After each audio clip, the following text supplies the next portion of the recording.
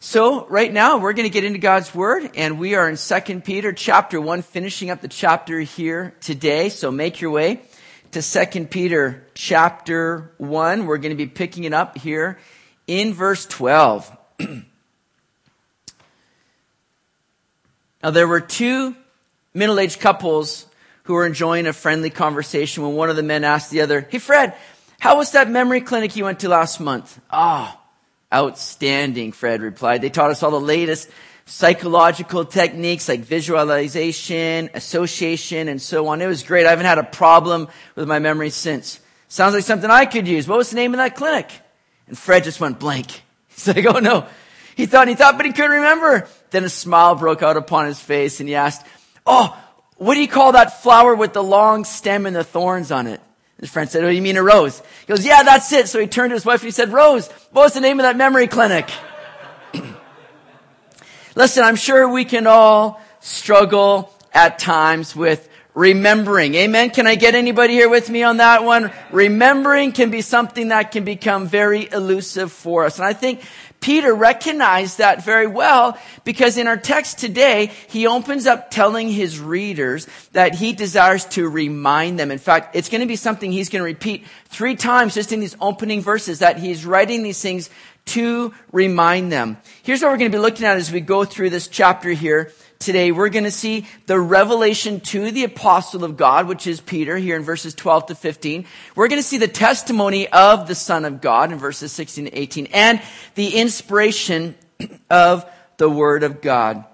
But I've titled this message here, Regular Reminders, as this is so important for us. No matter how long you've been a believer, no matter how many times you've read the Word of God, we need reminders. So Peter says here in verse 12 of 2 Peter chapter 1, "For this reason, I will not be negligent to remind you always of these things, though you know and are established in the present truth." So Peter's desire in these opening verses is to remind his readers of these things, right? Now, what are these things that he's speaking of? Well, these were the 7 characteristics that we are to add to our faith. Remember, we talked about those last week. Now, without cheating and going back, who can remember what those 7 characteristics were without me needing to remind you? Does anybody remember what some of them were? Add to your faith knowledge, perseverance, self-control, brotherly love, brotherly kindness, and love. Those are good, guys. Well done. Those of you at home, I hope you're getting them. All right. But what it reminds us is that we oftentimes need reminders. How many times have we just opened up the Word one morning and go off on our day forgetting what we just read, let alone what we studied last week? So Peter desires to remind us. Now, go back to 2 Peter chapter 1, verse 5, where we learned of these things. He said there, "But also for this very reason, giving all diligence, add to your faith virtue, to virtue knowledge, to knowledge self-control, to self-control perseverance, to perseverance godliness," verse 7, "to godliness brotherly kindness, and to brotherly kindness love. For," notice what he says there in verse 8, "For if these things are yours and abound, you'll be neither barren nor unfruitful in the knowledge of our Lord Jesus Christ." So Peter writes, if these things are yours and they abound. So this is what Peter's talking about here in verse 12 now. He says, I'm not going to be negligent to remind you always of these things. These very things that are so essential to our faith, that reveal our faith, that show our faith. These are things that Peter doesn't want his audience to give up on, to forsake, or forget. And so he repeats that term, these things, 4 times in verses 8, verse 9, verse 12, and verse 15. He keeps remembering to remind them of these things. Now again, these things don't give you salvation. These are not the things that cause you to be saved, but they certainly reveal that you are saved. See, we're saved to live a different life, a life for God that will demonstrate itself by a Christ-like life. These are things that should be showing through if Jesus truly has become our Lord and Savior. So Peter doesn't want to neglect or be careless in reminding others of these valuable truths. That's what Peter has been instructing or has been already instructed to do by Jesus himself. In John 21 verse 15, Peter was instructed to feed my lambs, tend my sheep. Feed my sheep, Peter. So Peter's looking to do just that in giving them the very things that they need to grow and be healthy. And guess what? Sometimes we eat the same things over and over again. Listen, we don't look at every meal as an opportunity to have something new. If you're coming to the table and thinking, what? I mean, we've got potatoes and roast beef again? You're going to be going, no way. I'm quite happy to eat that. No problem there. If you think that every meal has to be something new, I mean, it's not going to take long before you're like running out of options here. No, we understand that we're going to do those same things, right? We might have Taco Tuesday every week, but it doesn't mean it's not adding health and strength, right?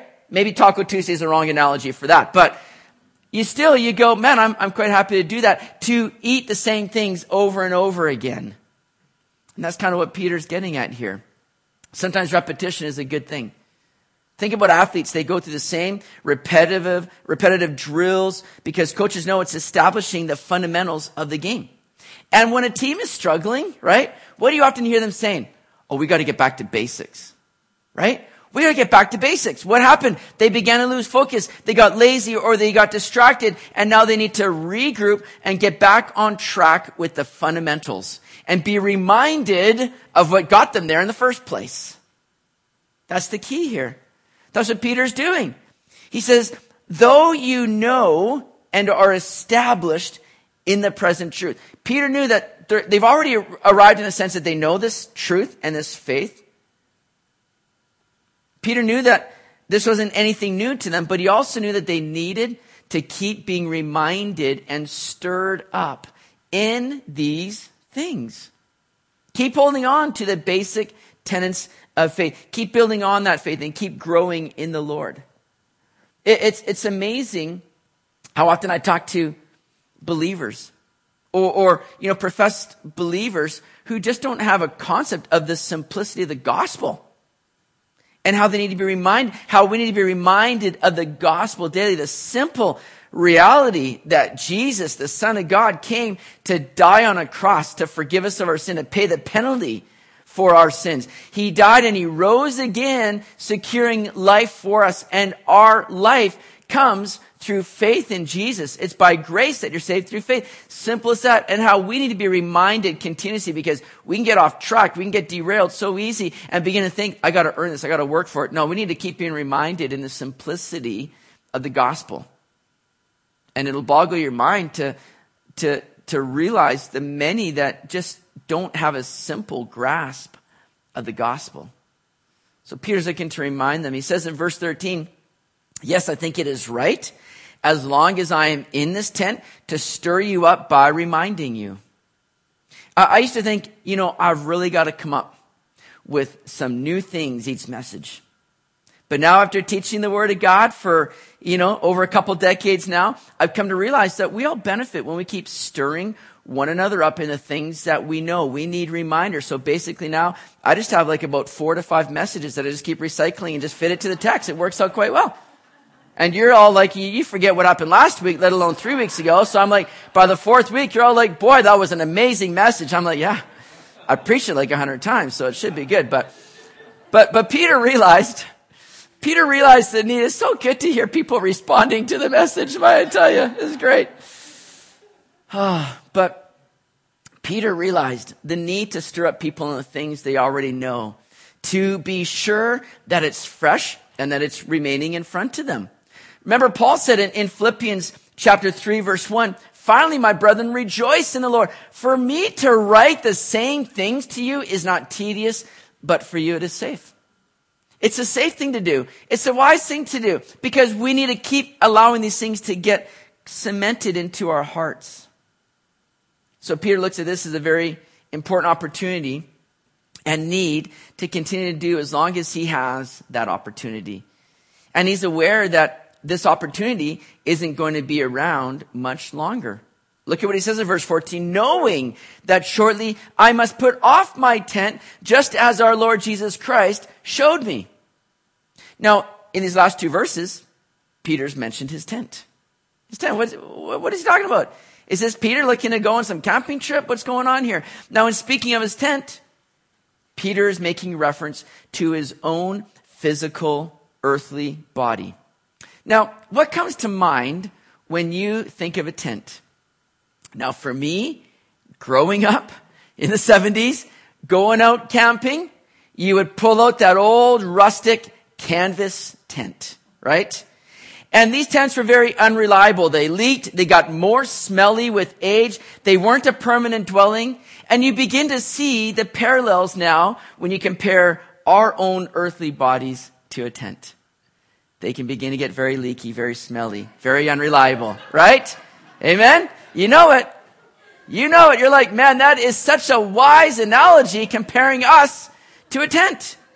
Paul himself used that analogy when speaking of his own body. And Paul worked as a tent maker. So he knew very clearly the similarities. And so Paul wrote in 2 Corinthians 5, verse 1 to 5, for we know that if our earthly tent or our earthly house, this tent, he says, is destroyed, we have a building from God, a house not made with hands, eternal in the heavens. For in this we groan, earnestly desiring to be clothed with our habitation, which is from heaven, if indeed, having been clothed, we shall not be found naked. For we who are in this tent groan, being burdened, not because we want to be unclothed, but further clothed, that mortality may be swallowed up by life.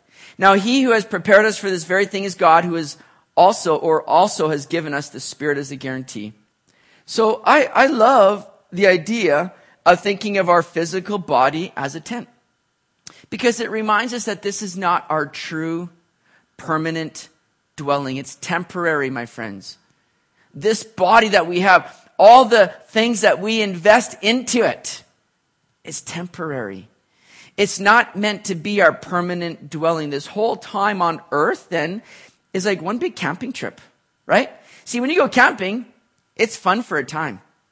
But you know that you start looking forward to getting home when you can have a decent shower, sleep in a comfortable bed, cook a normal dinner properly, right? I mean, it might take a couple weeks before you start to feel that. Sometimes it's after the first day. You're like going, yeah, I can't wait to go. But you continue on because you know this is temporary. It's just for a time. I have something to look forward to. Camping is adventurous and you enjoy it, but you can handle it because you know it's temporary. That tent isn't going to be a permanent fixture for you, right? And that's such a healthy perspective to have on this life. It's one big adventure right now, and we will find it even more enjoyable and find more enjoyment in it when we realize that this isn't what it's all about. This isn't what we're living for, the things that we see around us. We're just like pilgrims passing through. We're sojourners living in tents right now, knowing that we're just here for a time. And in light of eternity, it's a very short time.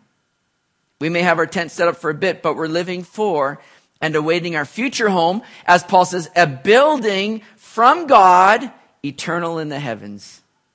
Oh, I'm so glad for that. My friends, we need to have that perspective and that view of eternity in this life that we live. And as we do, we realize our time is short. Now's the time that I want to be living for the Lord, being a witness of the Lord. I love the book that Mark Cahill wrote. He says, one thing you can't do in heaven. Well, I forget the title of it. Do you remember the title of it? There's one thing you can't do in heaven, something like that. And it's about witnessing. You understand that this is the only shot we've got. Here, while we're pilgrims, sojourners, camping out in this world, it's the only shot we've got to be a witness, because we're not going to be doing it in heaven. Now's the time that we need to be living for the Lord, being used of the Lord. Not worried about what's going on in this tent or in our camping spot around us, because it's just temporary. We're just here for a time. And that's what Peter's saying. Oh, I know that I'm going to be laying down this tent very soon. So I want to be all the more sure to stir you up by reminding you. So how did Peter know that his time was short? Knowing that shortly, verse 14, I must put off my tent, just as the Lord Jesus Christ showed me. How did he know? Because, again, it's what Jesus spoke to him in John 21, verse 18 and 19. When he said, most assuredly, I say to you, when you were younger, you girded yourself and walked where you wished. But when you are old, you will stretch out your hands, and another will gird you and carry you where you do not wish. This he spoke, signifying by what death he would glorify God. And when he'd spoken this, he said to him, follow me. Look at verse 15 now in our text. Peter says, moreover, I will be careful. I'll be careful to ensure that you always have a reminder of these things after my decease. So again, Peter reveals his concern to continue to see these believers being reminded and stirred up in these things, to be living out all these things that add to our faith. Remember, coming to Christ is just the starting point. Now we get to live this adventurous life and begin to see these things grow and build up so that we can be more Christ-like and be more effective in the world. So Peter wanted to ensure that there'd be these reminders in place even after his death, he says. Even after his death. How's that going to happen? Well, we see Peter writing 1st and 2nd Peter, writing these epistles, putting these thoughts down. So that not only Christians in his day, but so that Christians today, like us, can benefit from these things and learn and grow, because Peter was sure that he wanted to give us these reminders. That's amazing to think how these things have been preserved. And not only in these epistles, but many believe Mark wrote his gospel through the testimony and personal account of Peter. That's why you don't read as some of the more silly things that Peter did. It was like Peter conveniently left them out there of Mark's gospel. Mark, you don't need to write about that. That wasn't really that important. So these things are left out, which is why it's also the shortest gospel that we have, because if you're leaving out some of the bloopers of Peter, right, you're going to have a lot less material to work with. So we got the shortest book there in the Gospel of Mark. But I love that Peter uses this word decease. Typically, there's not a whole lot to like about a word like decease. But this word in the Greek is the word exodos. Exodos. And it literally means a departure. A departure. And like the actual Exodus, it was a time of liberation and redemption. See, they were being freed from the things that held them back, held them down, and they were moving on to better things, to better life. See, there's no worry or fear in an exodus. I should say there's no worry or fear in an exodus for the believer. Rather, it's a thrill. It's what we're waiting for. It's what we're holding out for, is to be with Jesus when we shall see him as he is. We know that when we die, that's not it. That's not the end. We're just departing from this tent and putting on our new glorified body that's fit for the heavens, fit for eternity, where we can be with God. That's amazing. So we're just departing from one life and moving on to a better life. How exciting that is. That's what Peter is writing about here in his decease. So we've seen here we've seen the revelation to the apostle of God and Peter. Now as we move into verse 16, we look at the testimony of the Son of God. Look at verse 16. Peter writes, "For we did not follow cunningly devised fables when we made known to you the power and coming of our Lord Jesus Christ, but were eyewitnesses of his majesty." See, as Peter passes on the importance of these things, he doesn't want his readers to think that this is all just kind of personal opinion or things that he's just sort of making up. Peter isn't following some fairy tale or land of unicorns here. He said we were eyewitnesses of these things. Peter has experienced this power and coming, he says, or more rightly, you could translate that as the coming in power of Jesus. Peter understood that this isn't just fanciful, made up sort of things. He's experienced and been an eyewitness of this powerful coming of Jesus Christ. See, when Jesus came to this world at his first coming, Peter had the extreme privilege of being with Jesus for those 3 years of his earthly ministry. Peter was able to see this coming in power. Jesus performed miracles and revealed this majesty. John would write in John 1:14, and the Word became flesh and dwelt among us, and we beheld his glory as of the only begotten of the Father, full of grace and truth. This glory like no other. We've seen it. We've beheld it. So Peter says, I've seen these things. I've witnessed it. I've been there. This isn't me just kind of exaggerating truths or making up truths. This is the real deal. Now, sadly, we see some today in church that have reverted back to believing cunningly deceived or devised fables. It's right to say deceived, but there are people, modern theologians, have begun to look at things like the Genesis account as just myths and cunningly devised fables. They'll say things like, there wasn't really a literal Adam and Eve. No, this was just a story to illustrate the plan of humanity. They were representatives of all of humanity. And they'll go as far to say that the whole of Genesis 1 to chapter 11 is all just allegorical. They're just stories that are meant to present a truth. Noah's Ark, that didn't really happen. Come on now. You can't have a whole wide world flood. How did it come? They will question the literalness of God's word. And they'll make up things as trying to say they're just fables. It's sad to see that people are reverting back to those things. But Peter says, no. We're speaking to you full on truth and reliable truth, as we will see as we continue on here. Peter wants his readers to know that this is truth that's to be believed and received because it's all revolving around the one that proclaimed himself to be the way, the truth, and the life. And so Peter goes back to his own experiences and now recalls a very important one that left a real big impression on him. Look at verse 17. For he, Jesus, received from God the Father honor and glory when such a voice came to him from the excellent glory. Isn't that a great way to describe just the wonder, the glory, the majesty of God, the excellent glory, right? So cool. This is my beloved Son in whom I'm well pleased. Verse 18. And so we have the prophetic word confirmed, which you do well to heed. Oh, sorry, verse 18. I skipped to verse 19. And Peter says in verse 18, and we heard this voice which came from heaven when we were with them on the holy mountain. So what's Peter speaking of here? He's speaking of that experience with Jesus on the Mount of Transfiguration that we read about in Matthew, Mark, and Luke's gospel. It was there that Jesus allowed Peter, John, and James to see this glory that was always with Jesus, but had been concealed by his humanity. And Jesus allowed this glory now just to be revealed, to shine through. See, when Jesus was transfigured, that word transfigured is the Greek word metamorpho.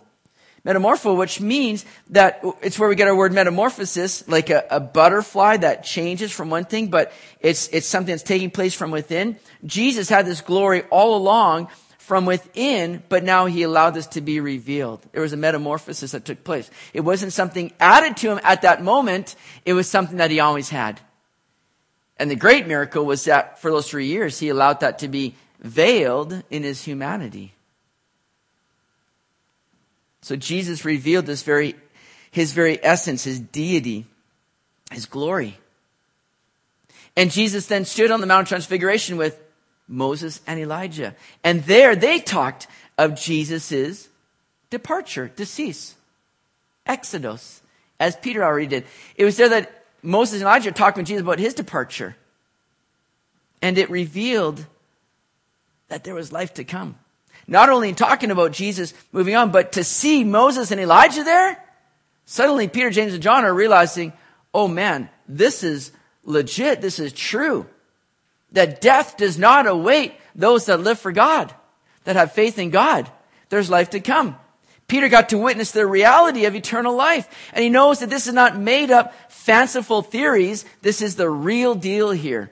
Now Peter did get a little caught up in all this and a little starstruck at that moment, right? He didn't know what to say, so he thought, let's build 3 shelters here. Let's contain this. But it was then as he's speaking that God cut him off and he said, listen, Peter, this is my beloved son. Hear him. See, Peter's mistake was putting Moses and Elijah on the same level, the same plane as Jesus. He's like, let's contain all this. Let's keep this here. Let's keep this going. And he put them on the same level. That's why God said, no, listen, Peter. This is my beloved son. Hear him. He's the one and the only one to follow. You see, Moses comes as a representative of the law, right? And Elijah, a representative of the prophets. All the law and the prophets have spoken, but all the law and the prophets spoke to point to Jesus. Jesus comes now having and fulfilling all that the law and the prophets spoke of. Jesus comes as the fulfillment and the culmination of those things. So God says, hear him. He's the one to look to. And so Peter reminds him that this isn't just his idea. This isn't just an encounter or revelation that he had. He says there in verse 18, notice again, and we heard. And he says, we were with him on the holy mountain. In other words, Peter's saying this is an established matter. Because by the witness of 2 or 3, every matter would be established. That's what Deuteronomy chapter 19 verse 15 says. It's what Jesus repeated in Matthew 18 verse 16. One witness shall not rise against a man concerning any iniquity or any sin that he commits. By the mouth of 2 or 3 witnesses, the matter shall be established. And so Peter gives now this threefold witness of people. Peter, James, and John were all there, right? To witness these things and to testify these things. But he also gives a threefold witness by giving, first of all, that testimony of sight in verse 16. He says at the end of verse 16 there, that we were eyewitnesses of his majesty. So there's a testimony of sight. There's a testimony of hearing, verse 18. And we heard this voice. And there's a testimony of physical presence. Also in verse 18 when Peter writes, we were with him. So we're eyewitnesses. We saw, we heard him. We've had this audibly come into our ears. And we were physically there present with him. This isn't something we just heard through other witnesses or seen from afar. We were with him. So there's this threefold witness of people, a threefold witness by these things. See, we have some great apologetic proofs for the claims of Christ. We have the eyewitness accounts of those that saw Jesus, and the gospel writers wrote to give an account of him. Many of them died for standing for Jesus. See, not many people would be willing to die if they were just composing some deceptive truth or a lie. Not many people would be willing to go all the way with that. But these writers knew what they spoke was true. What they wrote down was legitimate, and they were willing to go through persecution and death for these things. Listen, another great apologetic proof for the claims of Christ is the fulfilled prophecies about him. So we look now, moving from the testimony of the Son of God to look to the inspiration of the Word of God. Look at verse 19. And so we have the prophetic word confirmed, which you do well to heed as a light that shines in a dark place until the day dawns and the morning star rises in your hearts.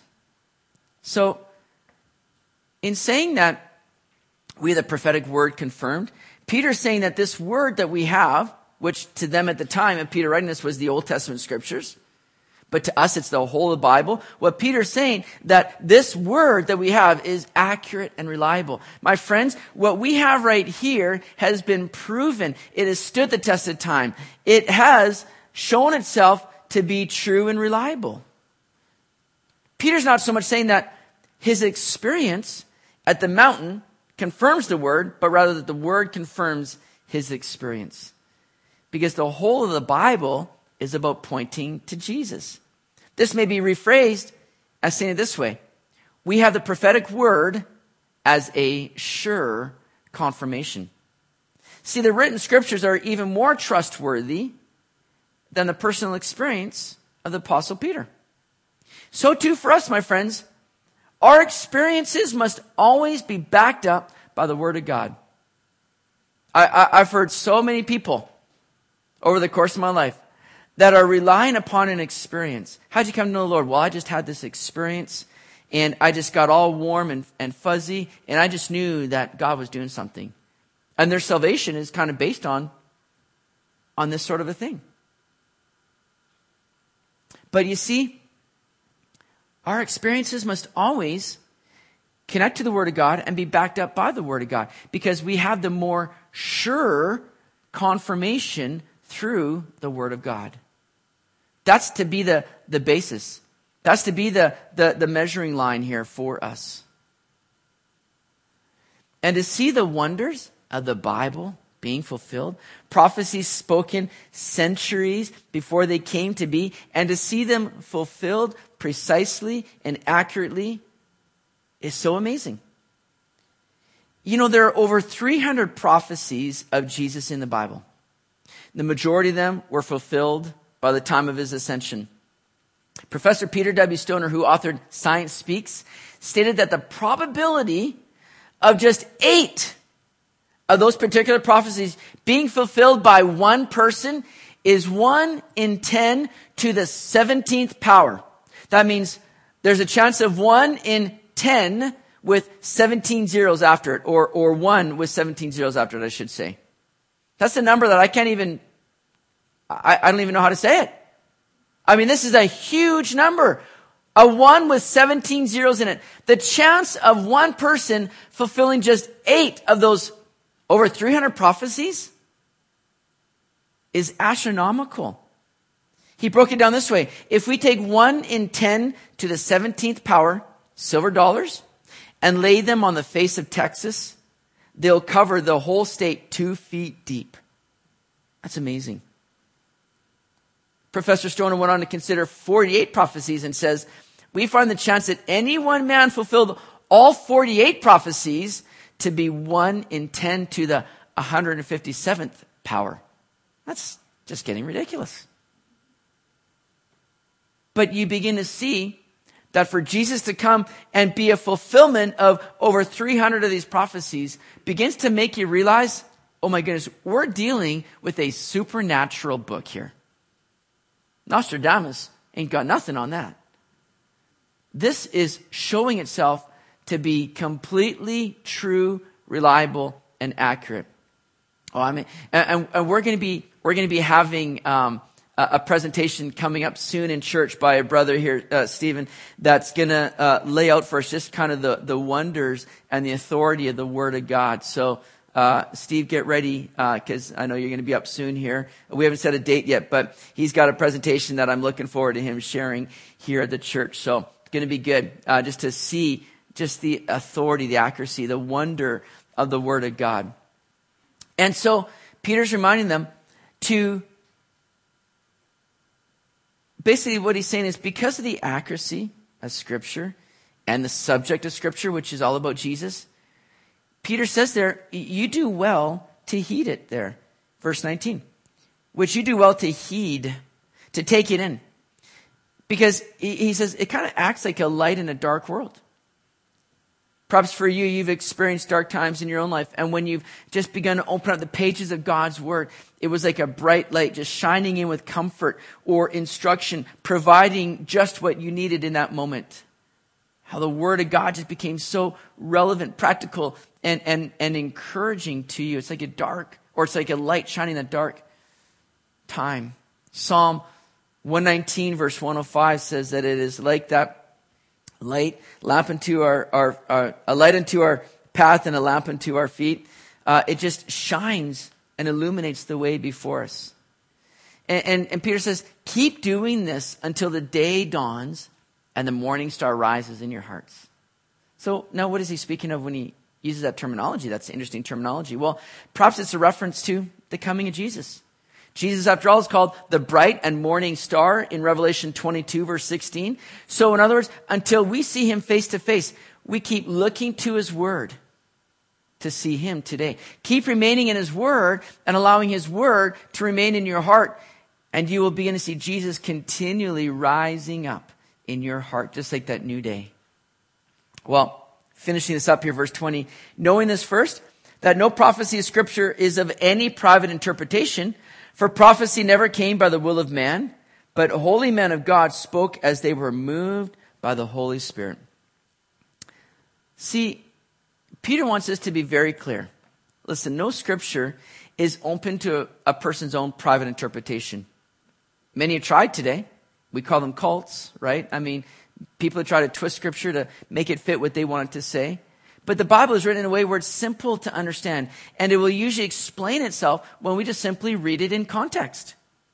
Context, context, context. Take it all in context. That's why I love, as a church, just to be able to go through the Word, verse by verse, chapter to chapter, because we're going to eliminate a lot of error by taking things out of context. I'll never forget when I was at a church one time. Some of you were there with me, going back a number of years, but a person started to share at the church about the parable of the sower and the seed, the parable of the soils. And as he explained it, he said, listen, the seed is speaking of your finances. And as you sow your finances, you will reap 30, 60, 100-fold. I just wanted to stand up and shout out, listen, my friend, will you just keep reading a few more verses? Because as you read a few more verses, Jesus himself says, the seed is the Word. It's the Word of God. And yet people have twisted things around and try to fit it to their own interpretation. Scripture's not meant to be twisted around and to say what you want it to say. On the contrary, Scripture has been given to men by the Holy Spirit. Many people argue that the Bible was just written by a bunch of men. To which I say, yeah, it was. But they were led along by the Holy Spirit. They were instructed by the Holy Spirit what to write. See, these authors of God's Word weren't being led along by their own motives or agendas. Remember, people were treated harshly for their testimony oftentimes. Being a writer of God's Word at the time didn't put you on a, big book signing promotional tour, right? This wasn't something that elevated you more. In fact, it brought more danger, being a voice of God. But these people did so because they were led along, directed, inspired by the Holy Spirit. And I love that God chose to speak these things through human authors. He could have just like the law, just penned it out himself. But he spoke through human authors because it brings, again, that human element now out in the Word of God. That, again, causes things to be very practical and relevant. We see stories, illustrations, emotions come through all the while God was directing them what to say. Every single word here is inspired of God. But we see that human element coming out that allows us just to, again, see again, that connection and practicality of it. And the beauty of this is that the same Holy Spirit that moved these writers to write God's Word is the same Holy Spirit that is residing in us as believers and who desires to lead you in the Word of God. Listen, there's certainly things that we in our own understanding don't understand. I'm sure you've at times picked up the Word of God and you're like, what in the world is that saying? What is that talking about? But as you pray, seek the Holy Spirit, suddenly the Holy Spirit just begins to bring this illumination to your heart. The very one that authored the Word of God is residing in you to lead you in the truth of the Word of God. And to allow these things to stand out and to speak to your own heart. Keep reminding yourself of these things and rely upon the Holy Spirit to continue to guide you into all truth. We have a great word here that speaks of Jesus Christ. We've seen his testimony that Peter wants to be an eyewitness of, so that we can continue to look to him and see that there's purpose here today in living for him, in living these lives that glorify God, in being reminded of these things that add to our faith, that grow our faith, that cause us to be effective witnesses, as long as we are on this camping trip here, in these tents, living in this world as we're passing through, awaiting our future home. Let's keep reminding ourselves, building on this faith, looking at Jesus, and being led along by the Word of God here. All right, let's pray. Worship team, come on up. And we'll close with time of worship here today. So Lord, we do thank you, God, for who you are, for sending your Son to this world, to die on a cross to forgive us of our sin, to give us life. And you've given us the very word of God now that we can hold on to and cherish, to know you more, God, to be pointed more to Jesus. And I pray that we will consistently be reminding ourselves of these things, that we would be growing, living them out, being effective in this world that we live in. Just continue to lead us, Lord. Fill us with your Spirit and enable us to be led of your Spirit, guided into all truth here today.